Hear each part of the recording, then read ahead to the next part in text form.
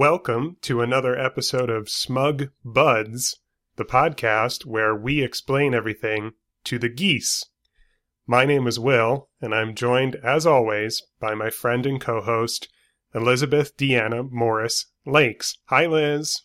Hi, Will. Hi, goslings. Hi, yes, and hello to the goslings.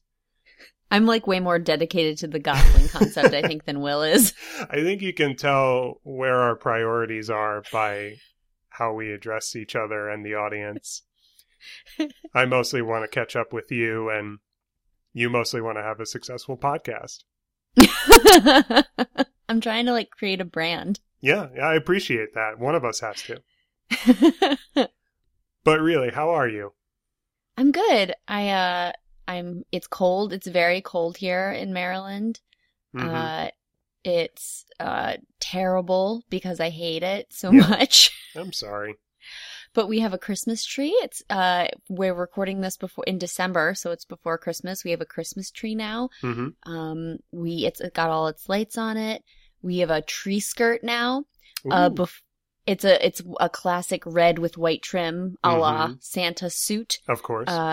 It is better than what we were using before, which was a Santa suit themed apron, which I had just sort of tied at the base of the tree. Whatever works. So yeah, I'm doing good. How's good old Arizonia, as nobody says. Yeah, it's good. I mean, it's nothing like where you are temperature-wise, but it's chilly by our standards. I started wearing my winter coat basically on the first of the month, and been wearing it ever since. But it's one of those things where I definitely need that coat when I leave for work in the morning, and then I keep a hooded sweatshirt in my office in case I need to go outside in the middle of the day, because in the middle of the day, as long as it's sunny, which it usually is, it's not very cold. It's not winter coat cold. That feels too heavy. Yeah. So, layers. I do have, I have a sort of update from out in the field. Please. I went Christmas shopping yesterday, and we went to the mall. Which is always exciting because I don't go to malls very often because I'm not a teenager in a mid-sized town. Right. And so I was at the mall and I was looking at stores that I don't normally go into. Mm-hmm. And one of the stores I went into, it wasn't Free People or Altered State, which is a Christian store, by the way. It's spelled ALTAR''D. Oh, no. Altered State. Ugh. So it wasn't those two stores. I can't remember the name of it though, but it was a store similar to that where there's a lot of like flowy dresses and also knickknacks. Mm-hmm.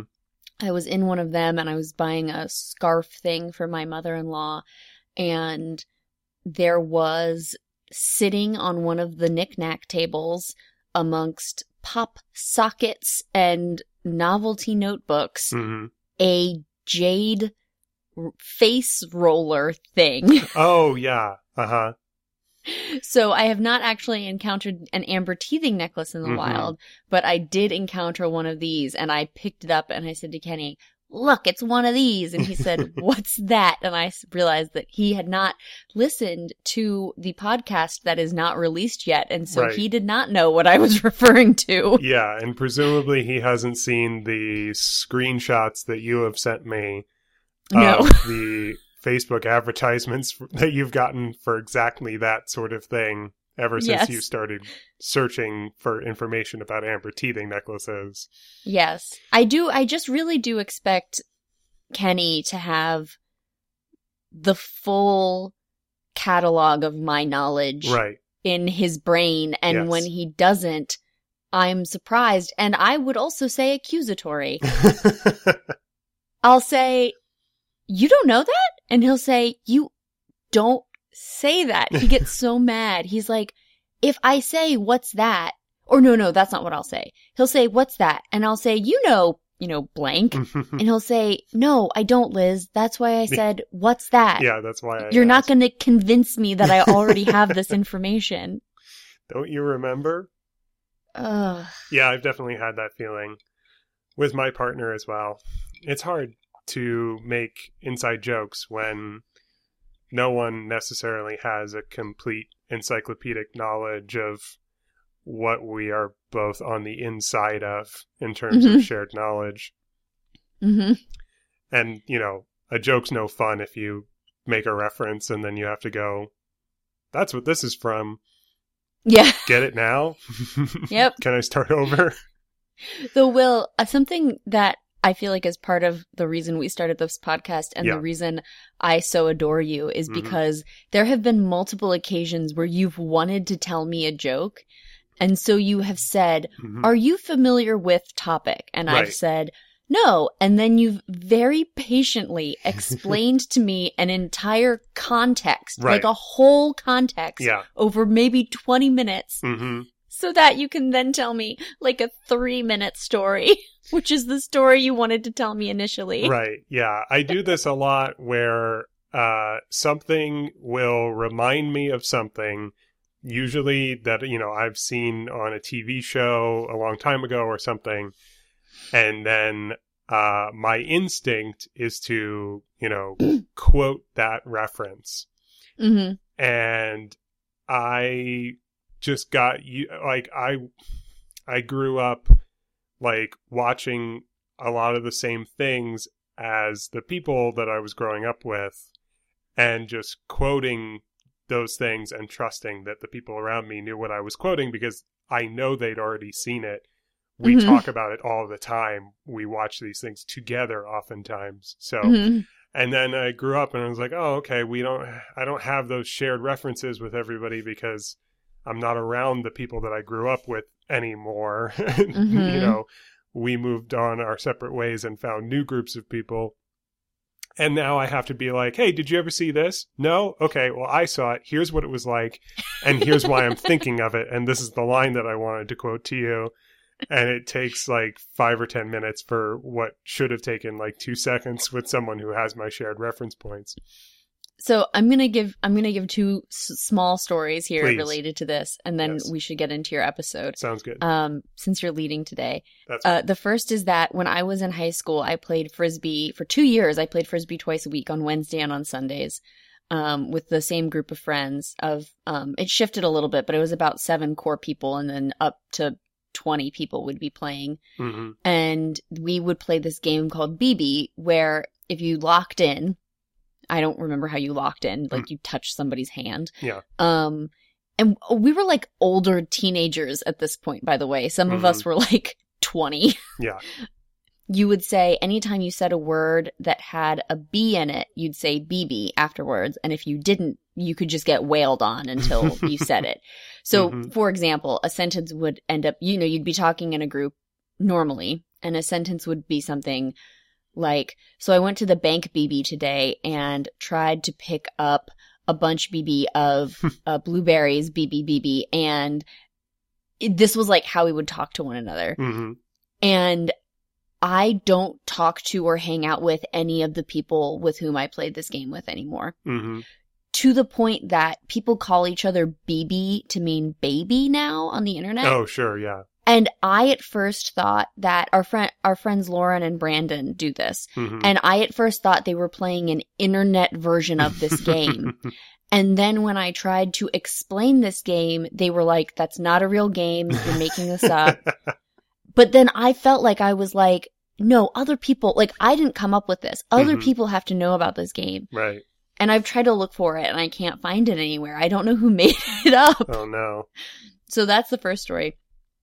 The second story is that for years I have been saying to Kenny, if it's a nice day outside, or if he says oh, it's a perfect day to go swimming, or it's a perfect day to sit inside and have a cup of soup, I'll say, yeah, it's a perfect day for a banana fish.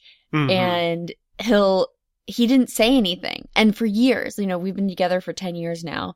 And for the first 8 years, he did not say anything to me. And finally he said, "What is that you always say?" And I was like, "Wait, what do you mean?" And he was like, "You always say it's a perfect day for a banana fish?" And I was like, he did not know I was referencing the J.D. Salinger story. Yes.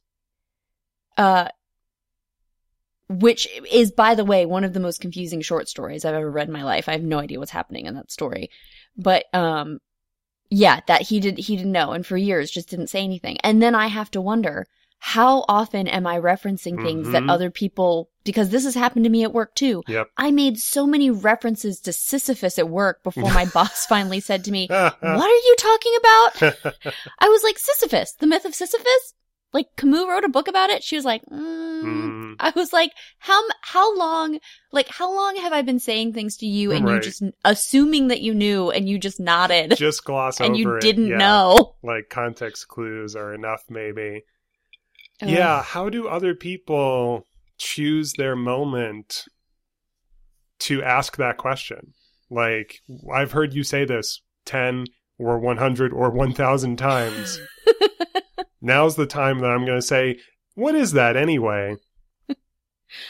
Yeah, I think Kenny it must have dawned on Kenny that I was referencing something. I think he probably thought I was just saying words. Just being silly. Yeah. Yeah. That's always possible, I guess.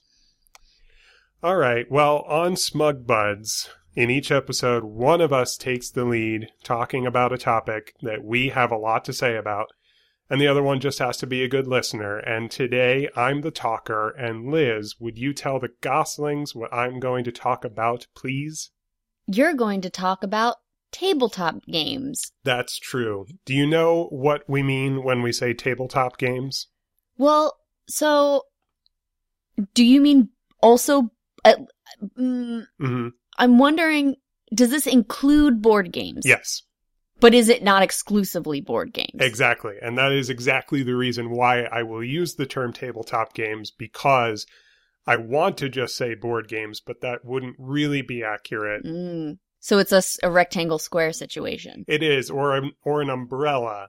Tabletop is like an umbrella that encompasses board games, card games, and pen and paper role-playing games. That's what I mean when I say tabletop games. So, a little bit about my history with this subject. Obviously, I was a kid, and like many kids, board games were... You weren't born as an adult? Yeah, that's true. You weren't born from your father's head after he had a headache and somebody hit him with an axe? I'm here to dispel the rumors. There's been a lot of speculation. I was a child once. Even though most people who know me now didn't know me then. I was a child, and like many children, board games were Milton Bradley and Parker Brothers type games. We had Monopoly, we had Clue, we played all the classics in my home. And I was also exposed to sort of a similar but sort of a different type of game, because in my family, specifically more so on my mother's side, they would also excuse me, sorry. They would often have game nights. And the game nights were for the adults. And we kids, that by which I mean me and my cousins, because I don't have any siblings myself, but I have a lot of cousins. And so we would be off on our own, playing video games or something in the attic or in the basement, while the adults were playing, for example, Trivial Pursuit, or I think there was a game that came in a box called Battle of the Sexes or something like that. Oh, yeah. That's another, party game. I mean, which I say party game as opposed to, if we're talking about genre here, I feel like Trivial Pursuit is, sophisticated. It definitely has that pretense, yeah. Yeah.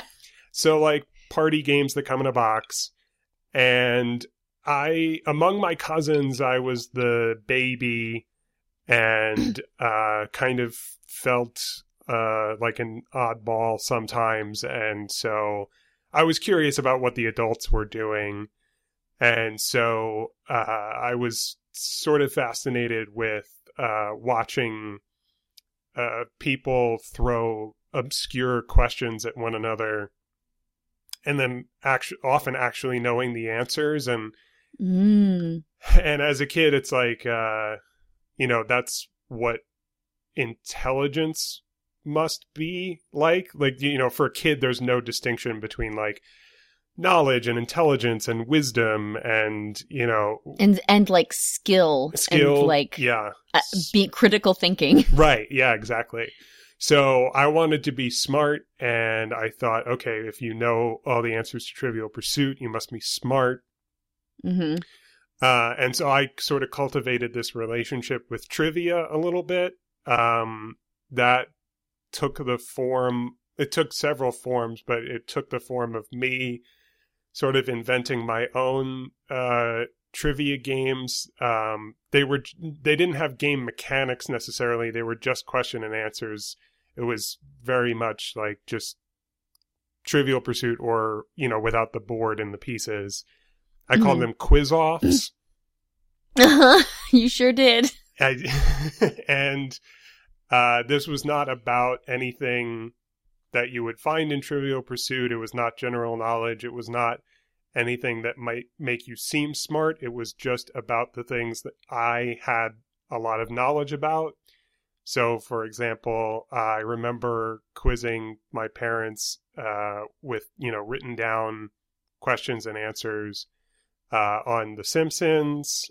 And there was one that was about SpongeBob. Mm-hmm. And probably most memorably Calvin and Hobbes. Among my cousins and even one of my uncles, there was some shared affinity for these things, especially Calvin and Hobbes, and SpongeBob too. And also, just this morning, I remembered that I had a poster. I was thinking about future topics for episodes, and was thinking about the fact that it's almost 2019, and I'm still playing Pokemon Go. Oh, you are? Yeah. We aren't friends. Oh, are you still playing too? I am, and I mean, maybe we just need to have a whole episode on Pokemon, both like a shared episode on Pokemon. Yeah. But I will say I'm playing pretty aggressively, and sometimes my coworkers will see my job is a gym. Mm-hmm. And sometimes my coworkers will see me playing, and they'll say either, "Oh, you play Pokemon Go," or "You're still playing Pokemon Go," and I'll say something like, "Yeah, but you're playing because like I have a coworker who said I said, "Yeah, but you're playing because you have children," and she was like, "Yeah." I said, "I'm playing because this has been my life for 20 years." And then I had another coworker who again said, "You're still playing." And I said, "If by still you mean since I was 10, yes. Yeah. Yes, that is what's happening." Yeah, we are very much at that age where Pokemon came onto the scene at just the right time to like be a defining cultural milestone in our lifetimes.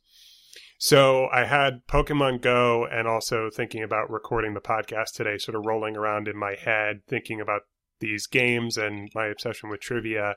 And I remembered that as a kid, I had a poster in my bedroom that just had all 151 original Pokemon, just like, not like a picture where like, oh, spot them and they're all in this picture. Like, no, they were like in order. They were like an index. Like they were with their number and their name in order. And I remember like trying to get my mom to memorize them. Like I would like point to one and be like, "Who's that?" And this was how sometimes the first thing I would do when I would like wake up, just like, number 72. Who's that?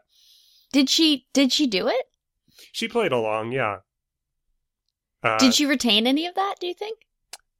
Probably not for long, but day to day, sometimes, yeah. Nice.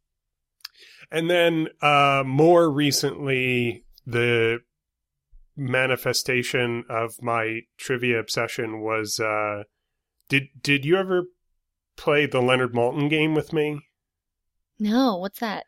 So, a few years ago when I was still in grad school in Ohio, one of the podcasts that I was listening to that I haven't listened to in a long time was called Doug Loves Movies. Mm-hmm. It's comedian Doug Benson, and sorry. At some point, I kind of tired of his stoner persona, and he kind of stopped playing the Leonard Maltin game. But in each episode of his podcast, which was also a live show, he would have a panel of guests, and they would talk about movies, and then they would play the Leonard Maltin game. Are you familiar with who Leonard Maltin is? No. Okay.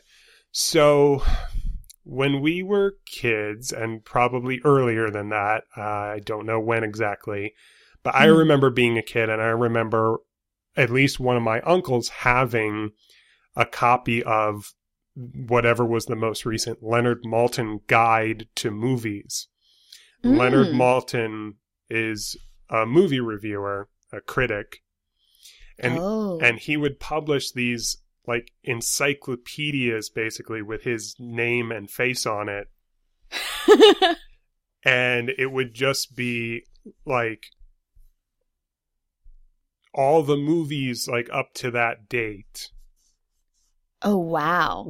So he was basically doing the work of Wikipedia before Wikipedia. Right. Before all of this stuff was cataloged on the internet, he was collecting all of his impressions of movies. Mm-hmm. So, you could look up a movie in the guide and it would say how many stars he gave it out of 5, and then probably just like a blurb from his review or something, like an encapsulation.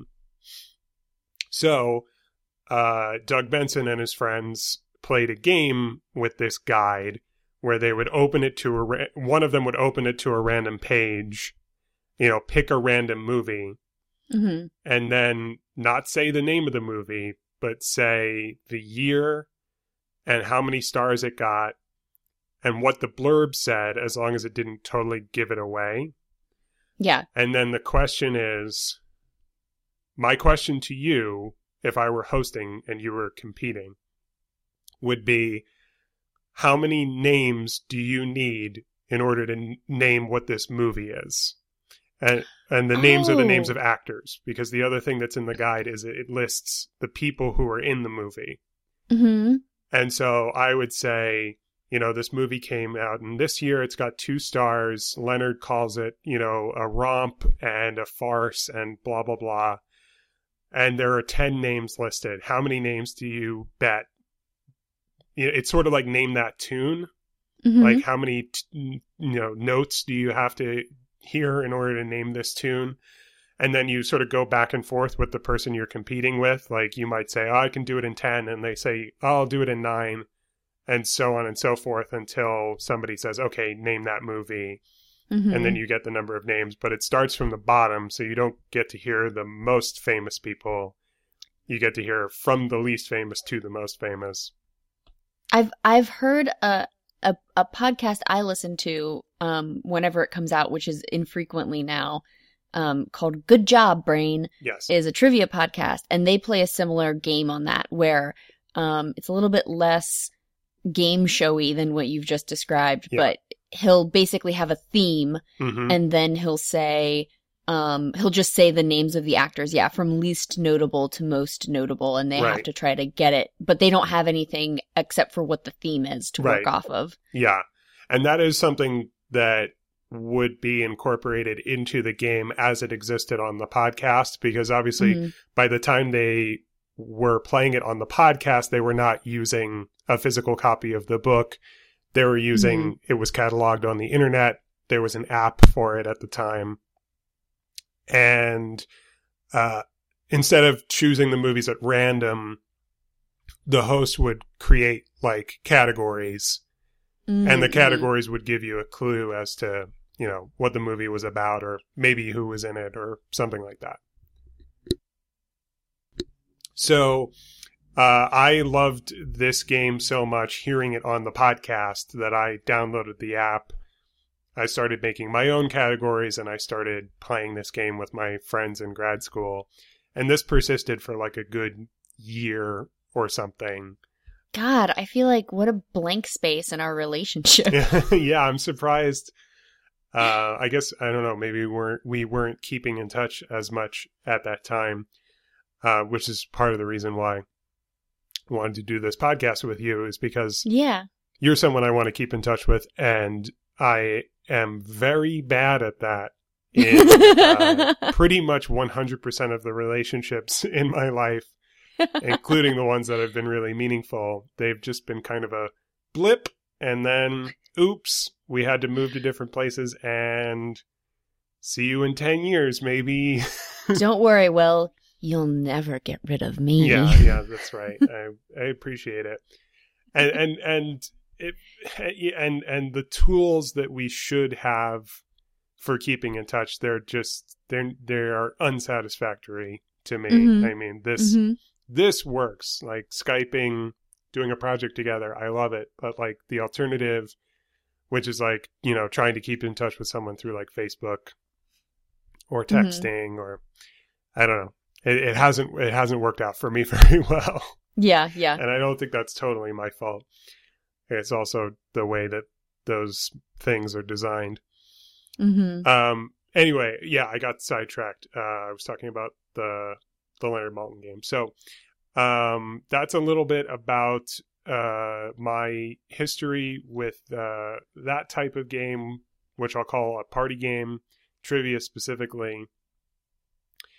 Getting closer to the topic at hand of tabletop games, let's actually return to the well of Pokemon, because Pokemon was not only a video game and a TV series that I watched and so many other things. It was a card game. Yes. Did you ever play the card game or collect any of those cards? Oh, Will. So I don't know. I don't know if I've told you, but I don't think I've told our Goslings that I had no friends for a very large portion of my life. Yeah. And when I say large portion, I would have like a friend, like a single friend for like maybe a year, up until the time I was about 13, until I was in the 7th grade. Basically, until 9/11 happened and I really got some friends. But before that, I truly was just, I was hanging out with my brother and his friends, oftentimes who were my age, or I would have like one friend for maybe a couple months and that friend would stop talking to me. And I was incredibly, just deeply lonely in a way that I have not forgotten. Yeah. And, why I do go out of my way to really foster a lot of the relationships I do have, because I remember that feeling. And one of the things I would do is I would try to figure out something that I could do that would mean that I would have to spend time with other people, hoping that they would then want to be friends with me. And let me say, this never worked. And I'm sure... I'm sure it works for other people, but and I'm sure it could have worked. Like I tried to join the Girl Scouts. They ended up not ever calling me back to join. They didn't want me. What else did I do? At one point, I really wanted to go to England for People to People. Which I wrote about in my essay. And I thought, well, if I'm with these two people for 2 weeks, at least for those 2 weeks, they'll need to be friends with. Nope. None of those people liked me. Oh. That did not work out. So, one of the things I did was I played Pokemon. And I played the card game. And so I gathered a bunch of cards.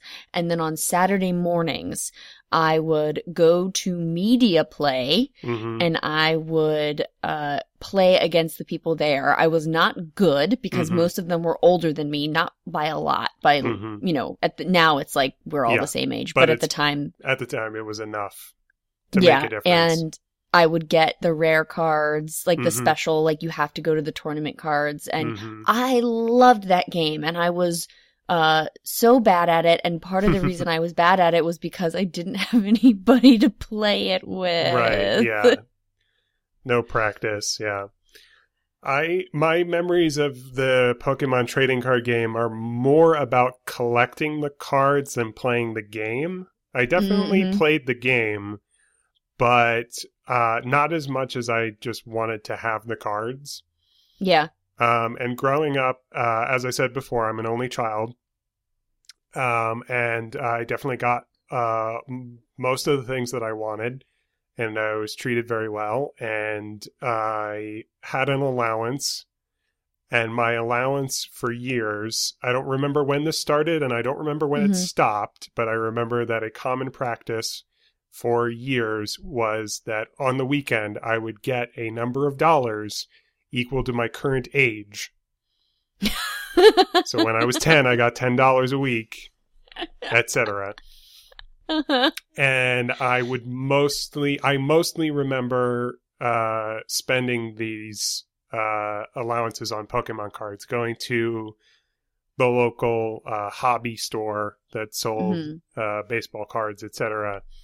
And they would sell not only, of course, booster packs, but they would have rare Pokemon cards in the little sleeve of flimsy plastic, which then itself would go into a second sleeve of hard plastic. And each of those would be anywhere from, I don't know, 8 to, at the upper side, maybe $20 or something like that. And I remember saving up to get like the Charizard, and that was like a very special moment. So, and I had these, like books, almost like a book of plastic sleeves to keep the cards in. And I had those, and I would flip through those. And, I loved collecting the cards, and I don't remember the gameplay too well. And maybe that's because, there was another trading card game and deck building game, that was... Can I guess? Yes, please. Was it Magic? Yeah, it was Magic the Gathering. And that was a very special game for me for many years. Again, I don't remember when it started, but I do remember that, and this was very rare, I had cousins on both sides of my family who were into this. Oh. Mostly my main influence and my main, friend, person that I would spend, all my time with, was a cousin who was a few years older than me on my mom's side of the family. But I had another cousin about the same age on my father's side of the family who I saw less frequently, just because of like geography and whatnot. Yeah, not because you hated him or something. Not a matter of preference, just a matter of who lived closer. Yeah. And they both played Magic the Gathering, and I sort of remember being exposed to it from both of them and learning about it. And yeah, just immediately, diving into building decks and buying booster packs. And that was a game that I was really bent on, building the best decks and playing and winning, playing against my cousins and later also friends in high school. It persisted into high school. And it would sort of be on and off. I would go through phases. We would play it. We wouldn't play it. Maybe a special video game would come out, and then Magic would take a back seat for a while, and then it would come back. I remember most a period of time, I don't remember how old I was exactly or what year it was, but somebody could probably figure it out based on what I'm about to say. A time, at least a summer, maybe longer, when it was me and my cousin Andrew, and we would just play Magic the Gathering over and over again while listening to, over and over again, the album The Con by Tegan and Sara. Oh my gosh, what a specific set of memories to have. Right? Yes, and isn't that such an interesting, bizarre juxtaposition? I actually have a similar juxtaposition. Please. Which is that when I had graduated high school, like the week of finals week before I had actually graduated, but when I didn't have to be in school anymore, but my brother did, I had downloaded an emulator so that I could play Pokemon Blue, and Boxer by The National had just come out. Yeah. And so I have now these weird visceral emotions about, even though the first time I played that game I was 10, I now very viscerally associate that game with like The National, which are these like sad, like orchestral songs. Yeah. Yeah, what a weird, that's a weird juxtaposition. Like, come on. Isn't that fun though? And so interesting. I love just like creating a soundtrack for something that didn't have a soundtrack and, or, you know, had a soundtrack, but a completely different one. Just creating that sort of indelible relationship in your mind that, you know, nobody intended. Like the other, and I know you'll relate to this. Another example I can think of is playing Nintendo 64 games, specifically Paper Mario, and listening to Deja Entendu by Brand New. Okay. I actually have one for Deja too. It was playing that the year I started listening to Brand New, Tetris had a plug and play come out of the original Tetris that was like the joystick was like a Tetris piece, and it was on a box that was like gray and sort of blocky like the Tetris pieces, and that's what that whole winter break I played that and listened to Deja. Yeah, and looking back on it, it's almost as if someone from a later time was like writing a screenplay or something, and they just wanted to establish with visual and audio cues, like, this is the year, 2007 or something like that. It's like, okay, well, I guess he's playing Paper Mario and listening to Deja Entendu. It's like, what was that movie that came out that took like 30 years to film? I'm exaggerating. Boyhood. Yeah, it's like Boyhood. 12 years to make. 12 years, not 30. Yeah. I was really giving that guy credit. Well, maybe there will be a sequel, and it will have taken 30 years to make. Manhood. They're not actually doing that, are they? You just made that up. I did make it up, and yet, you never know. Manhood coming. You heard it first, Goslings. Boyhood, the sequel. Manhood. Manhood coming in 2038 or whatever. So, have you ever played Magic the Gathering? I haven't, and in fact, my only experience with Magic the Gathering is that it would be side by side with the Pokemon cards I was buying when I was doing that. And also, Kenny has a friend from high school who more than once now has purchased 8 boxes of Magic the Gathering cards and opened them all on Twitch. Yes. And had an Excel sheet where he had put how much each pack was worth, like the rare cards in it, and tried to work out. And I think he's done this twice now. He might have done it 3 times. Kenny and I have watched it twice, like the whole way through. And the whole time we're like, this is insane. Why are we doing this? This is a bad idea. That sounds great to me. And like something I wouldn't put it past myself to do. I will say that today, Magic the Gathering, I think of it as, my relationship to it now is, it is the one guilty pleasure that I will not allow myself. Wow. Because you're an ascetic. Ascetic? Do you know what word I'm trying to say? I think I do. But I can't help you. Okay, that's fine. I'm sure our goslings are tweeting it at us currently. It's the one thing that I would love to spend time and money on, but I won't allow it because time and money are finite resources, and you have to draw the line somewhere. I allow myself, I buy video games basically whenever I want them. I buy comic books. I buy regular books.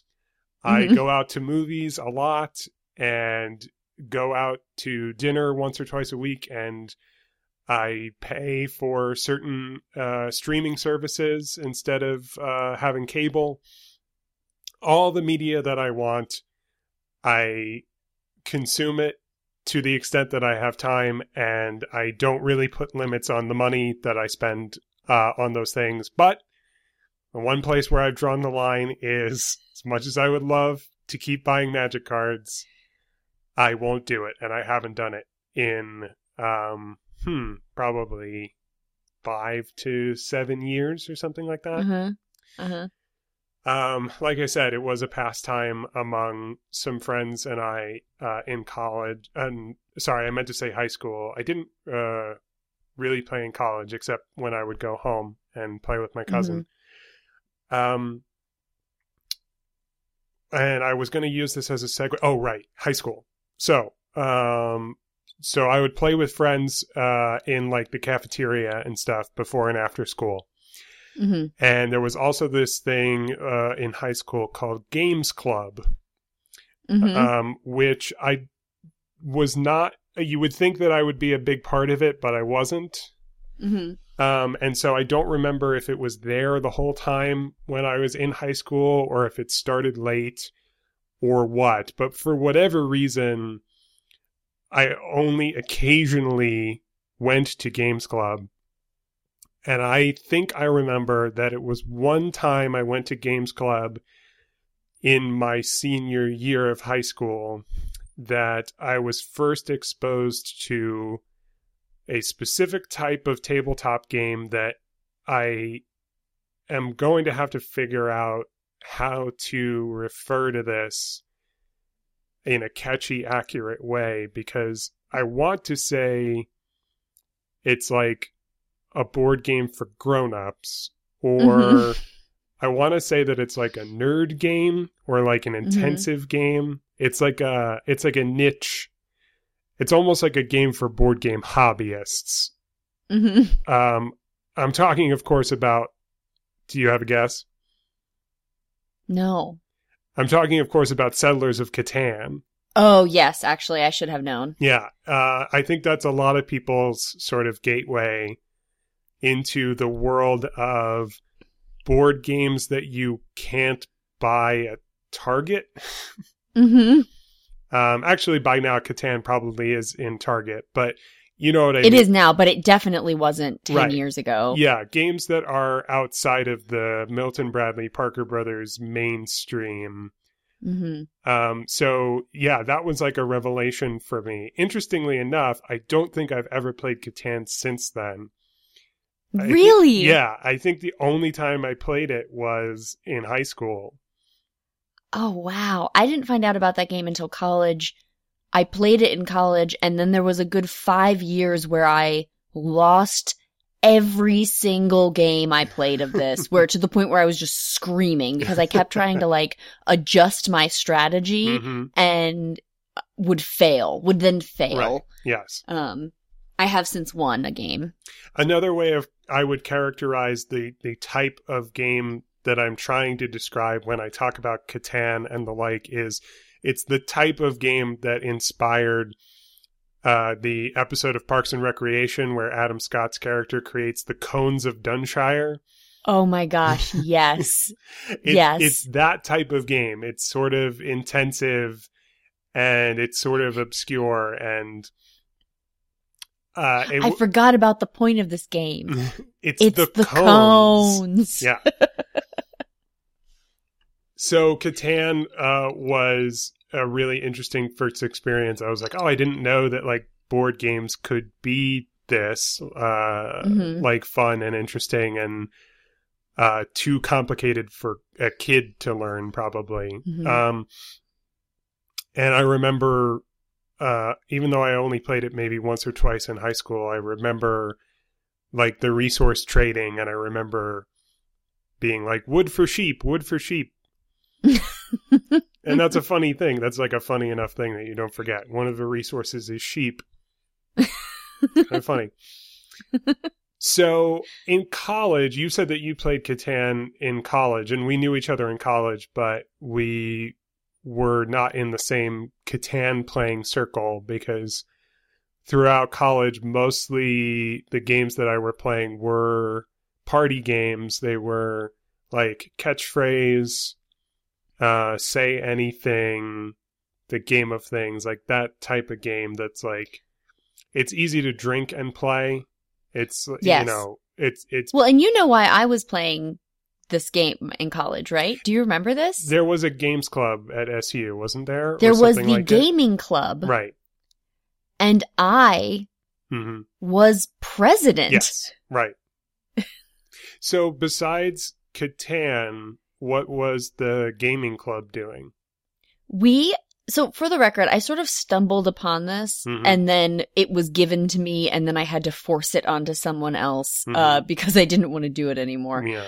But it was a club where we all played board games, and at first we didn't have, and they were mostly board games that we were playing initially, and we didn't have any.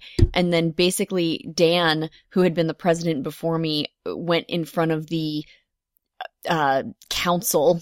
There was another term for it, but the council, and requested this insane amount of money that we needed. And said in the budget that we needed all this money so we could host chess tournaments, which I don't think we ever actually even played chess. And we ended up getting not anywhere near what he had requested, but we got something like $750, which we then spent on $750 worth of board games. That's a dream.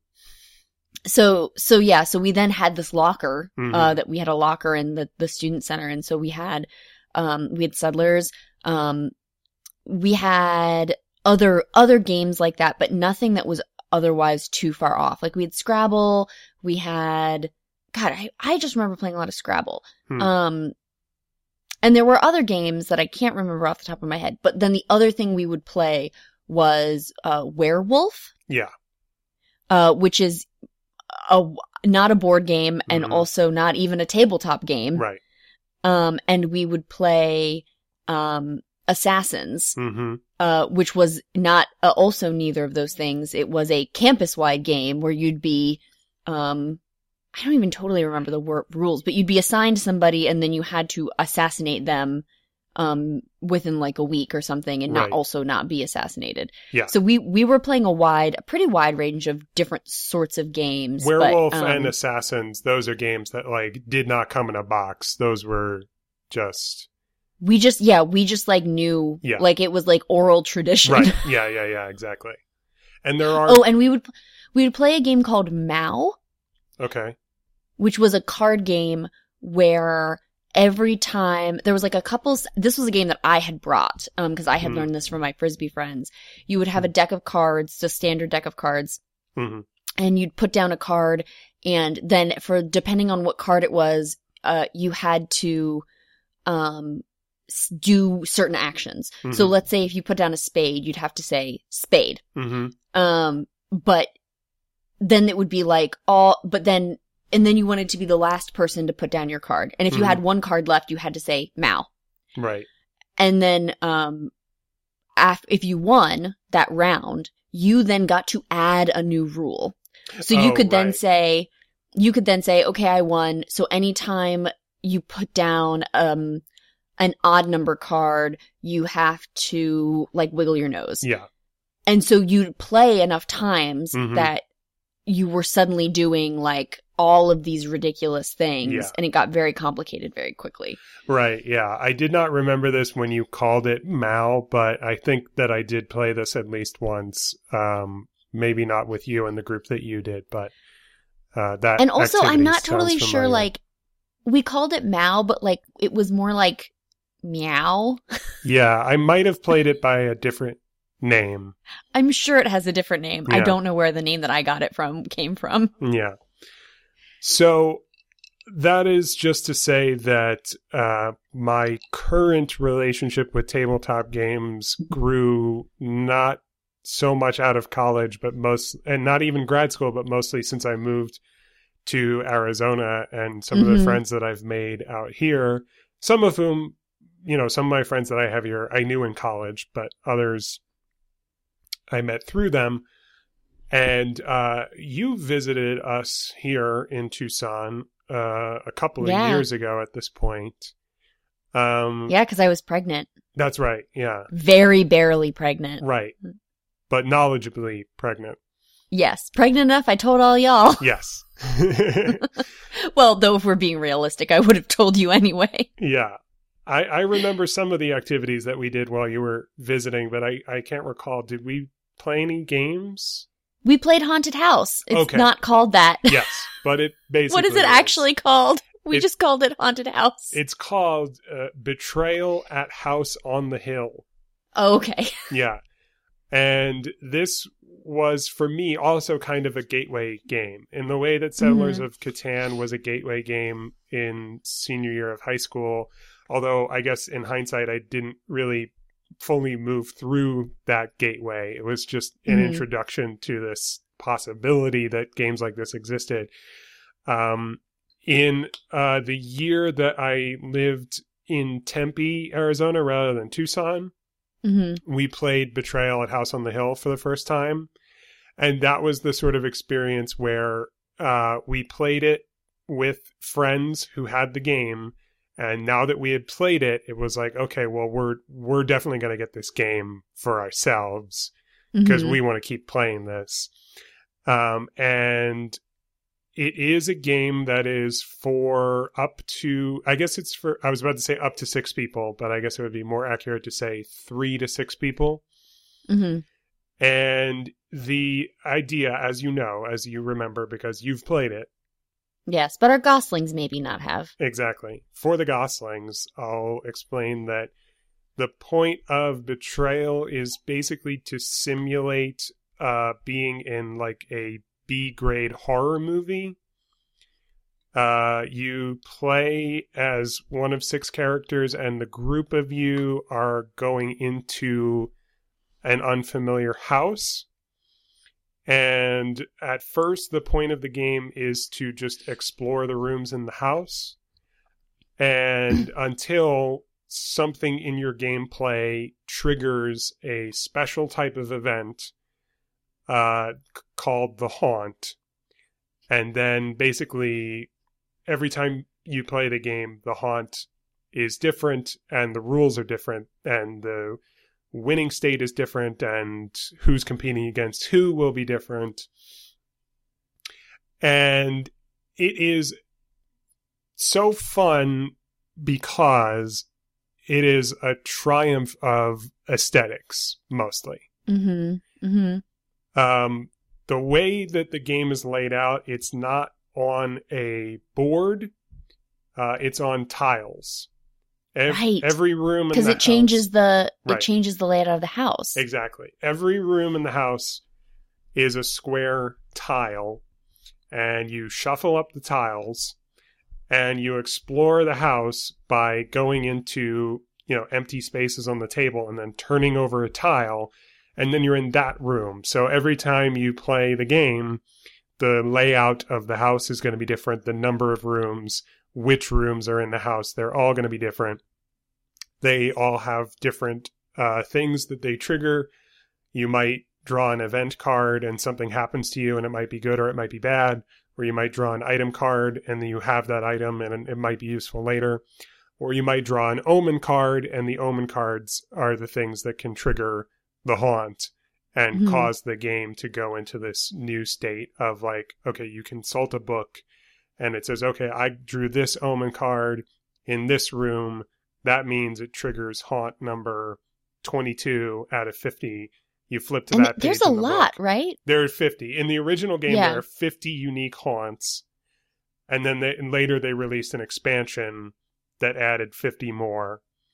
And it also came with some new omens and some new room tiles. So the reason that I point out that it's a triumph of aesthetics is that is the source of the fun to me. The source of the fun is the pretense of it's like a horror movie. We're exploring a haunted house. The tiles are cool. The characters are neat. It gives you an excuse to do like a little improvisational role playing. Like, oh, I'm the professor, and this is my reason for being in the house. Blah blah blah. That's how we start every game when we play it. Besides that, the haunts themselves are funny and interesting. So like when you get to read like, oh, the event that you've triggered is, one of you is actually secretly a werewolf and it's the full moon, and this is how the werewolf wins, by killing and eating everyone. And this is how the humans can win. And this is how you have to kill a werewolf. You have to go to this room, to get this, special gun and a silver bullet or something like that and kill the werewolf with it. All of that, description and the look and feel of the game is really fun. The gameplay itself is kind of a drag. And that's why I can't give Betrayal like a full-throated, wholehearted 100% recommendation, because basically what it comes down to almost always, it just comes down to dumb luck, who wins and who loses. So it's not the type of game that you can feel competitive about, or like feel pride when you win. A lot of the actual, like, what you will do when you play the game is rolling dice. And a lot of times in the end, it just becomes really repetitive. It's just like, okay, on your turn, go here, roll the dice. Oh, you didn't roll high enough. And it keeps going like that over and over and over again. And the survivors will sort of die off one by one. And oftentimes the game will just keep going after one player is dead and can't play anymore. And a lot of the haunts are not very balanced, so that it seems like it's impossible for one side to win over the other side. So aesthetically, I love it. It's great. It's so much fun.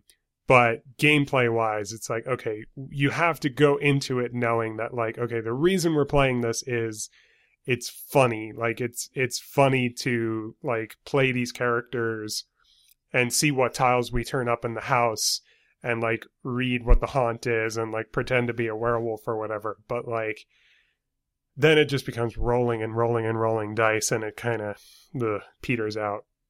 And it sounds sort of like a pulp novel. Yes. Yeah. That's the other thing you could definitely compare it to. Yeah. Where, like, you're not going into that sort of experience expecting something that is incredibly layered and nuanced and complex and worth revisiting multiple times. Right. And in fact, if you read a lot of them, it gets repetitive. Yeah, absolutely. Yeah. They also came out with a sequel to Betrayal at House on the Hill. It's called Betrayal at Baldur's Gate. It's basically the Dungeons and Dragons version of Betrayal. Instead of exploring a haunted house, you're exploring a village, and everything has like a Tolkien-esque fantasy theme instead of a horror theme. Nice. And it's good and not so good for basically all the same reasons. And what was I gonna say about that? There's an even newer version of Betrayal that I haven't played and I probably won't play, called Betrayal Legacy. And I think that what makes that game different is that it takes a crazy long time. Like, it is Betrayal for, like, really devoted board game players who like long campaigns. You just spend a whole day playing this one game. Oh, yeah. I was going to transition from Betrayal at Baldur's Gate to talking about D&D a little bit. Oh, yeah, because you guys played that for a while there. We did. We played it for about a year and a half. I was dungeon mastering. I was really just doing it for fun. I did not know what I was doing. It makes me very sad that I had no Dungeons and Dragons in my life growing up. I think I would have loved it as a kid, but it was just not something that any of my friends were doing, so I was never exposed to it except for hearing about it. I never learned how to play it. It wasn't until I moved to Arizona that my girlfriend Dana had some friends who played it, and Dana played it with them. And then I learned the basics for it from that. And then when we moved to Tucson, I was like, it was fun. I want to do it more. I think I have an idea for what a campaign would look like if I were running it. Mm-hmm. And I didn't use, I guess what a beginning dungeon master would often do is use like a campaign that's already written by somebody that's available. But I didn't do that. I didn't use any worlds or maps or anything that existed already. The only thing I used were, I had documents that said the rules and had like monsters. So I used like preset monsters and stuff, but the locations and the characters in the story that we were all just inventing it together. Mm-hmm. And it was basically just a fun improv game. We were making each other laugh. And we never really ended the campaign. It just kind of fizzled out. Yeah. One day we'll probably go back to it and wrap it up, but we just moved on to other activities, and some people like dumb podcasts. Yeah, that's you know what? You're right, because we would get together on Sundays usually for Dungeons and Dragons, and in a lot of ways, yeah, this is kind of the podcast has replaced it. I mean, there was a big gap between when we stopped playing Dungeons and Dragons and when we started doing this podcast, you and I. But yeah, they are sort of in the same box in my brain, filling the same slot in the Excel spreadsheet of my mind. Did we play any other games while you were visiting? Did you play anything with our friends you were staying with, or? I was staying with you. Yeah, you didn't spend any time at Kim and Andrew's? Mm-mm. Oh, okay. I was thinking of somebody else who was visiting us. Sorry. Yeah, no, Andrew just gave me some pickles. I went over and he said, "Would you like to try a variety of pickles?" And I was like, "Oh my gosh, I've just met you, but we're already friends." Yeah. No, I don't think we played anything else. I have I've played a couple of games recently here. Are you familiar with a game called Munchkin? I haven't played it, but I've heard of it. It's interesting. It's a similar it's like you have it's like a battle game. That's not like a great, I don't know the actual words for these things, but yeah, you're like sort of trying to build things up so then you can eventually fight and win your cohort. And then we've recently acquired, not recently, within the past couple of years, we've acquired a game called, there's one, we call it the Panda game. It's similar to Catan, but the premise is that you're in Japan and you've been given a panda as a diplomatic gift. Yes. And you have to complete little missions on different cards, while this panda is going around and eating bamboo, and you're also trying to irrigate the garden. Yeah. And then Ticket to Ride, we started playing recently. And then we play a lot of Trivial. We played Trivial Pursuit on Friday. Nice. And got the infamous Batman card. Do you know about this? I don't think I do. We had seen this on Twitter, but when we were playing on Friday, we actually got this card for the first time, where it's a card that says, "Which of the following actors have not played Batman?" And it says, like... Oh, I think I do know this. Because one of them is Ben Affleck, right? Yes. And by now he has. But at the time when it was written, he had not. And the version that we have is, if not the most recent, then when we got it, it was the most recent, if that makes sense. Yeah. And it's not like a specific, it's like just the general Trivial Pursuit. And when Kenny got it and it was my answer or my question, he was like, this, and I went, is it the Ben Affleck Ben Affleck question? Like, I knew immediately just from his heavy disappointment. That's so funny. Yeah, I needed to be reminded of that, but I have seen that online. So we're running low on time, so I just want to run through. I made sort of a list of recommendations, but I also want to say, you brought up that Panda game, And what you made me think of when you were saying that is maybe one of the things that I love most about these tabletop games that we're talking about is the sort of pretense of them, the sort of like, this is what it's supposed to be about. Yeah. Even though like where a lot of games break down for me, like I was saying with Betrayal, where they break down is sort of like, okay, what you're actually doing might sort of turn out to be boring. And even Pokemon is like that. Like Pokemon, I'm not talking about the tabletop game, the card game now, but like most of, the core video games, like, I loved them. I grew up with them, but they're very tedious. They're just repetitive. They are just doing the same thing over and over again. And you're basically doing a lot of math that you can't see. Yes, and basically it requires a lot of patience, which gives the illusion that it's a challenge, but it's not actually challenging to play. It's just time-consuming. Which is why I was good at it. Right, and also I should just give a little bit of credit to Aaron Hansen from the Game Grumps, because I don't think that I would be saying what I'm saying if he hadn't already said it. I've heard him say it, and I agree with him.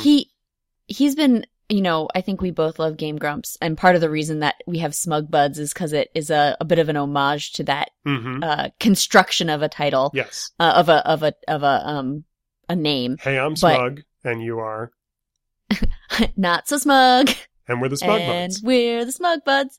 That won't get copyright infringed, right, guys? You love your fans. We're not putting this on YouTube. Yeah, but I know that I've been watching them play through, in terms of game design, I've been watching them play through Skyward Sword, which is a game that I got stuck on multiple times. Right. And now I'm stuck to the point that I actually do not think I will get past this one point. And I don't think that they've gotten to that point yet, but in the game. But, Aaron, famously hates this game. Yes.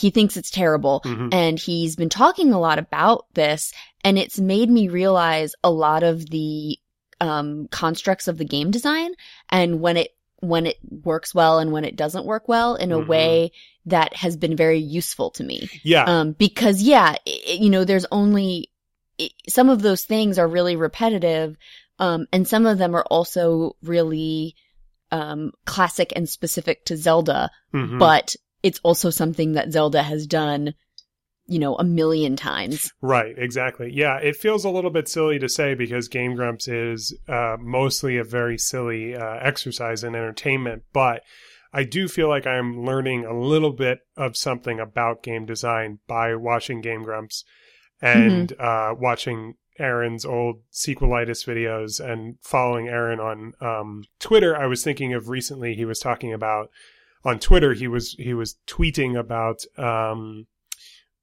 Pokemon Let's Go, and he was basically defending the new Pokemon Let's Go games for the Switch because some people look at those games and think that it's like a dumbing down of the core version of Pokemon. And he was basically saying that Pokemon Let's Go affords like a lot more variety and the pacing is better. And he was saying that the core Pokemon games have that repetitive quality that like he's often saying, he said this about Zelda games too, about Ocarina of Time. It's like, oh, the way that you fight this enemy is just waiting for an opening, and that's not challenging. It's just time consuming, and making you be patient makes it seem like there's a challenge, but there isn't really.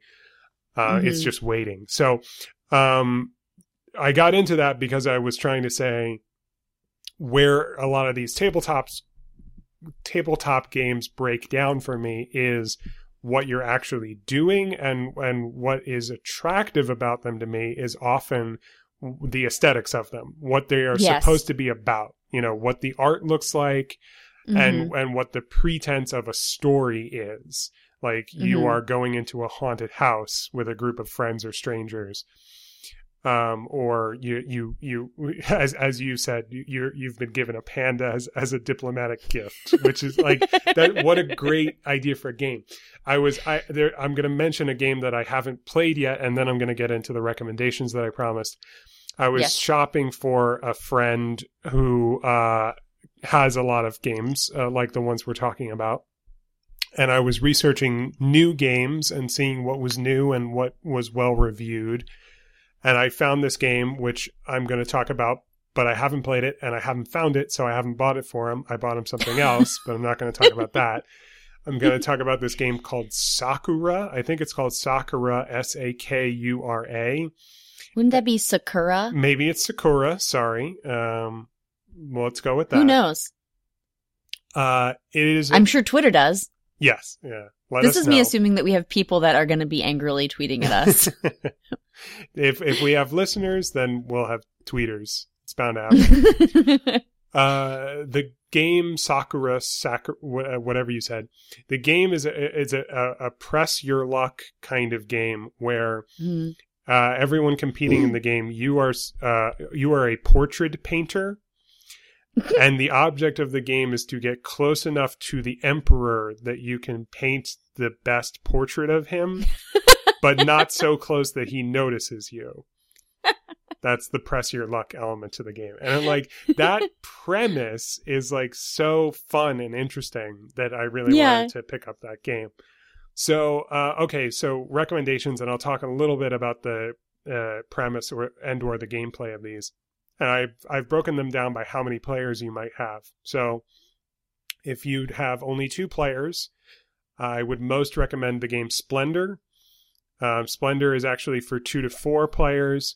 Basically, the premise is that each of you is a gem merchant. And you are trying to collect the most valuable gems.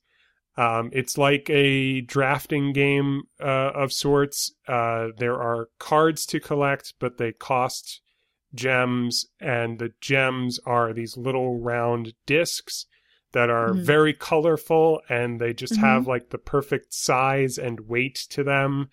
And it's just very pleasing to, pick them up and fiddle with them as you would like a coin or something. And that game is a lot of fun, even if you have only 2 people playing it. For 3 players, I would recommend Biblios. This is another game that's for 2 to 4 people. Actually, come to think of it, 2 might be too few. But actually, yeah, it's probably 2 to 4. Anyway, that's why I say it's for 3 players. And Biblios is a game where you, I think you might be a monk. And you are trading in texts, like ancient texts. And so there's 2 rounds, and in one round you draw cards, and you have to pick one for yourself, and then make the other cards that you draw available for the other players to pick up. And in this way you get like a hand of cards.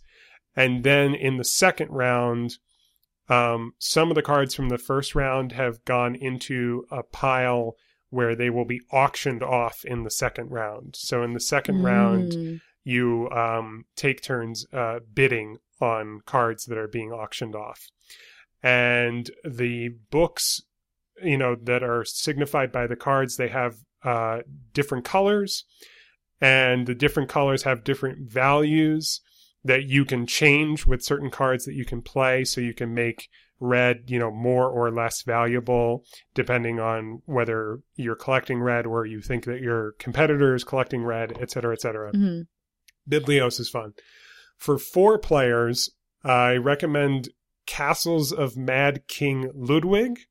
We're getting really into like Cones of Dunshire territory when I talk about this game. This is new to me. I've only played it like 2 or 3 times, but it's also a sort of drafting game. The pretense is that you are an architect. I'm sure there's supposed to be a specific century and a specific place in the world, but I don't remember what it is. I just remember you're working for a king, Mad King Ludwig, who is responsible, I think, for a real castle called Neuschwanstein or something like that. Very famous castle. The king wants a castle built, and you're responsible for building it. And the king has very specific desires and for what is included in the castle, and those desires are selected randomly, so it's different in each game. So in this game, you know, maybe the king wants lots of long hallways, or he wants, you know, lots of, you know, this specific size of room, or this specific shape of room, or this specific category of room, like lots of dining halls or lots of entertainment halls or something like that. So the gameplay is basically the rooms are tiles, not unlike Betrayal, except in Betrayal they're all uniform squares, and in Castles they're all different shapes and sizes. And you draw tiles randomly, and then whoever is drawing the tiles that turn assigns them a value, and then you go around buying tiles for whatever value they've been placed at. Whatever room you buy, you place into your castle. And so it's also this like building game where like you start with just this little foyer tile, but then you have to connect the rooms, you know, physically. You have to, you know, match doorways to doorways. Yeah. And yeah, it's almost like a little bit of a Tetris game. Like it has to fit into your castle somehow. I'm trying to think, there's like maybe I'm just thinking of dominoes. I was like, there's another game like that I know about already, but maybe I'm just thinking of dominoes. No, it's a little bit like that. Yeah. For 5 players, if you have 5 people, you have the perfect number of players for a game called Sheriff of Nottingham, which maxes out at 5 players, which is kind of weird. Yeah, it's a weird number. Most games max out at 4 or 6, or they don't max out at all. Sheriff of Nottingham maxes out at 5 players. It is a bluffing game. Oh. I don't normally like bluffing games. I don't entirely like this one, but I'm recommending it anyway, just because I'm recommending by number of players, and 5 is the perfect number for Sheriff of Nottingham. Basically, you go around in a circle taking turns being the sheriff, and everyone else who is not the sheriff is putting cards from their hand into a little bag. This is where aesthetics come into play. Aesthetic. Yes, the little bags are wonderful to put cards in a card-sized bag. That, you know, you can't see through. It's really fun, and so everyone hands their bag over to their sheriff one by one, and you say to the sheriff, "In this bag are 3 chickens." And that's a bluff, or it could be a bluff, or it could not be a bluff. And then the sheriff goes through each one deciding, am I going to take you at your word and let you get this through? Or am I going to open your bag and see if you were telling the truth? And if the sheriff opens the bag and you were lying, then you can't get what you wanted to get through to the market, and you have to pay a penalty. But if the sheriff opens it and you were telling the truth, then the sheriff has to pay you a penalty. So there's a risk for the sheriff by trying to call someone's bluff. And you are trying to bluff the sheriff because you are trying to get valuable contraband through the sheriff and into the market, where it'll be worth more points at the end of the game. For 6 players, I was going to recommend Betrayal at House on the Hill or Betrayal at Baldur's Gate. We already talked about that. For 7 people, I recommend 7 Wonders. Have you played 7 Wonders? No. 7 Wonders might be my favorite of all of these games. 7 Wonders is a drafting game. I've already used that term, but do you know what I mean when I say drafting game? No, I was going to ask. So basically, and if you play Magic the Gathering, you might do this. What your friend was doing in those Twitch unboxing videos, people do with a group of friends, and they do a draft where they buy a bunch of Magic cards that are, you know, random. And then, you know, they will each pick up a booster pack, and a booster pack contains maybe like 15 random cards. And they'll all simultaneously open a different booster pack, and then they will pick the card that they want out of it. And then they will pass the remaining cards over and then repeat until there are no more cards left. So it's like a card circle jerk. That's really well put, and I'm sure that any designer of a game like this would love to hear that. Seven Wonders works exactly that way. You get a hand of cards, you pick the one that you want, and then you pass the rest to the person next to you. You get passed a hand, and it continues like that until there are no more cards, and then you do this 3 times. And at the end of each round, you do a little tally. But what's especially fun about Seven Wonders is that unless you are really paying attention to everything on the board, which with 7 people, which is obviously not surprisingly the max number of people, 7, that would be like impossible. You basically probably don't know who's winning until you get to the end and you tally up what everyone unless you're like a card counter, one of those people. Right, exactly.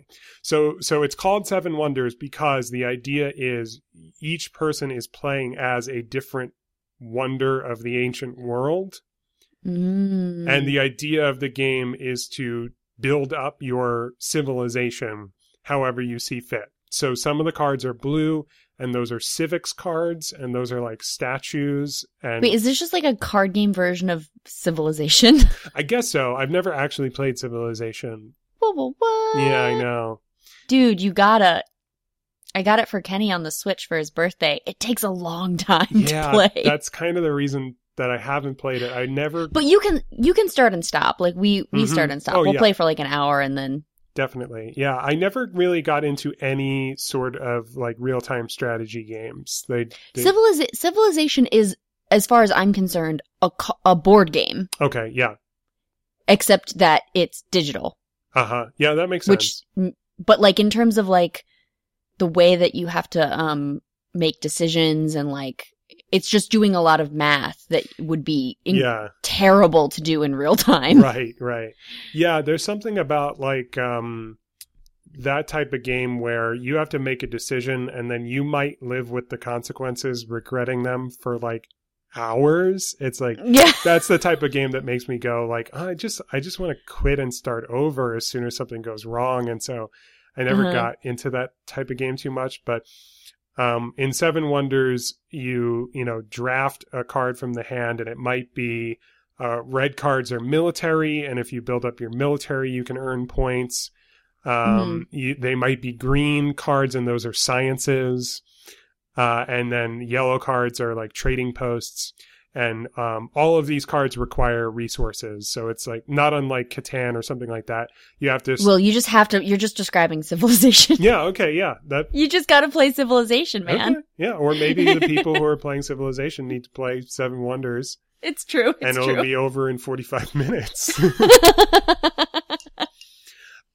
So yeah, Seven Wonders is probably my highest recommendation. Maybe rivaled only by... This is going to be my final recommendation. If you have 8 players, you have a good number of players for code names. Have you played code names?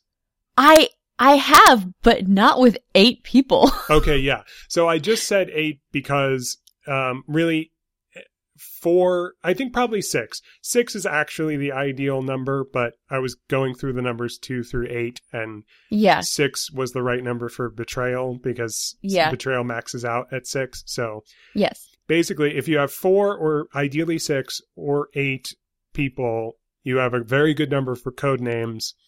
Code Names is a game that comes in a box where the original is a bunch of little cards that have words on them. And you pick 20 of them or maybe 25 and you lay them out randomly in a grid, a 4x4 or a 5x5 grid. And then there are 2 teams. That's why it's good to have an even number. And then one person on each team is the Spy Master. And the Spy Master gets to look at a special card that has a representation of a grid like the one that you've created with the word cards. And the grid shows you a color for each square in the grid. And there's a red team and a blue team, and some of the squares are red and some of the squares are blue, and that corresponds to the team. Some of the squares are beige. That means no points for anyone. One of the squares is a black X. Civilians. Yes, the beige ones are civilians. The black X is the assassin. And the red and blue are spies for each different team. And the Spy Master compares the grid on their special card to the grid of words out in front of them. And your goal is to get your team to pick the color of your team from the words on the grid. And the spy master can say one word as a clue and then a number. And the number is supposed to signify how many cards on the grid that clue corresponds to. So if I said yellow 2, then my teammates should be looking for 2 words on the table that have to do with yellow somehow. Yeah, and it gets tricky because if banana, lemon, and sun are on the table and you want to say, and you don't want them to pick the sun. Right. You might say yellow 2, but there's a risk there that they might say, well, the sun is yellow, which it's not really, but. Exactly. The trick to being a good spy master is you want to give clues that are specifically, that are specific exclusively to the words that you want them to pick and no other words that might lead them astray. So you have to find something, linking the right ones, but not, that won't link any of the wrong ones. Codenames is really fun, and there's a lot of different versions of it by now because it's very popular. Codenames, the original one, begat Codenames Pictures, where instead of a grid of words, it's a grid of pictures. This version is even better, in my opinion. The pictures are really weird. I won't even try to describe them. They're just really interesting, and you should look them up. And also, I haven't played any of these, but now there's a bunch of branded versions of Codenames. So, like, you can that's interesting. I've only played the original. I was just at, you got to play the pictures version. I was just at Game Store doing Christmas shopping, and I saw Harry Potter Codenames. Oh, yeah. I know that Marvel Codenames also exists, and probably others by now. So we're going to wrap it up, but just a few honorable mentions. Other tabletop games that I've played. Euphoria is one that I have a very special relationship with because even though I was not the person in our friend group to buy Euphoria, I was the person who read the rules. And I knew that we knew going in that it was going to be an intense game. And so I just said, give me the box, early in the day. We'll play it later. Just give me an afternoon to study the rules. I just became the expert in Euphoria. And so that game is near and dear to my heart. It's not recommended for anyone who doesn't like board games, I guess, because it's really intense. There's a lot of rules.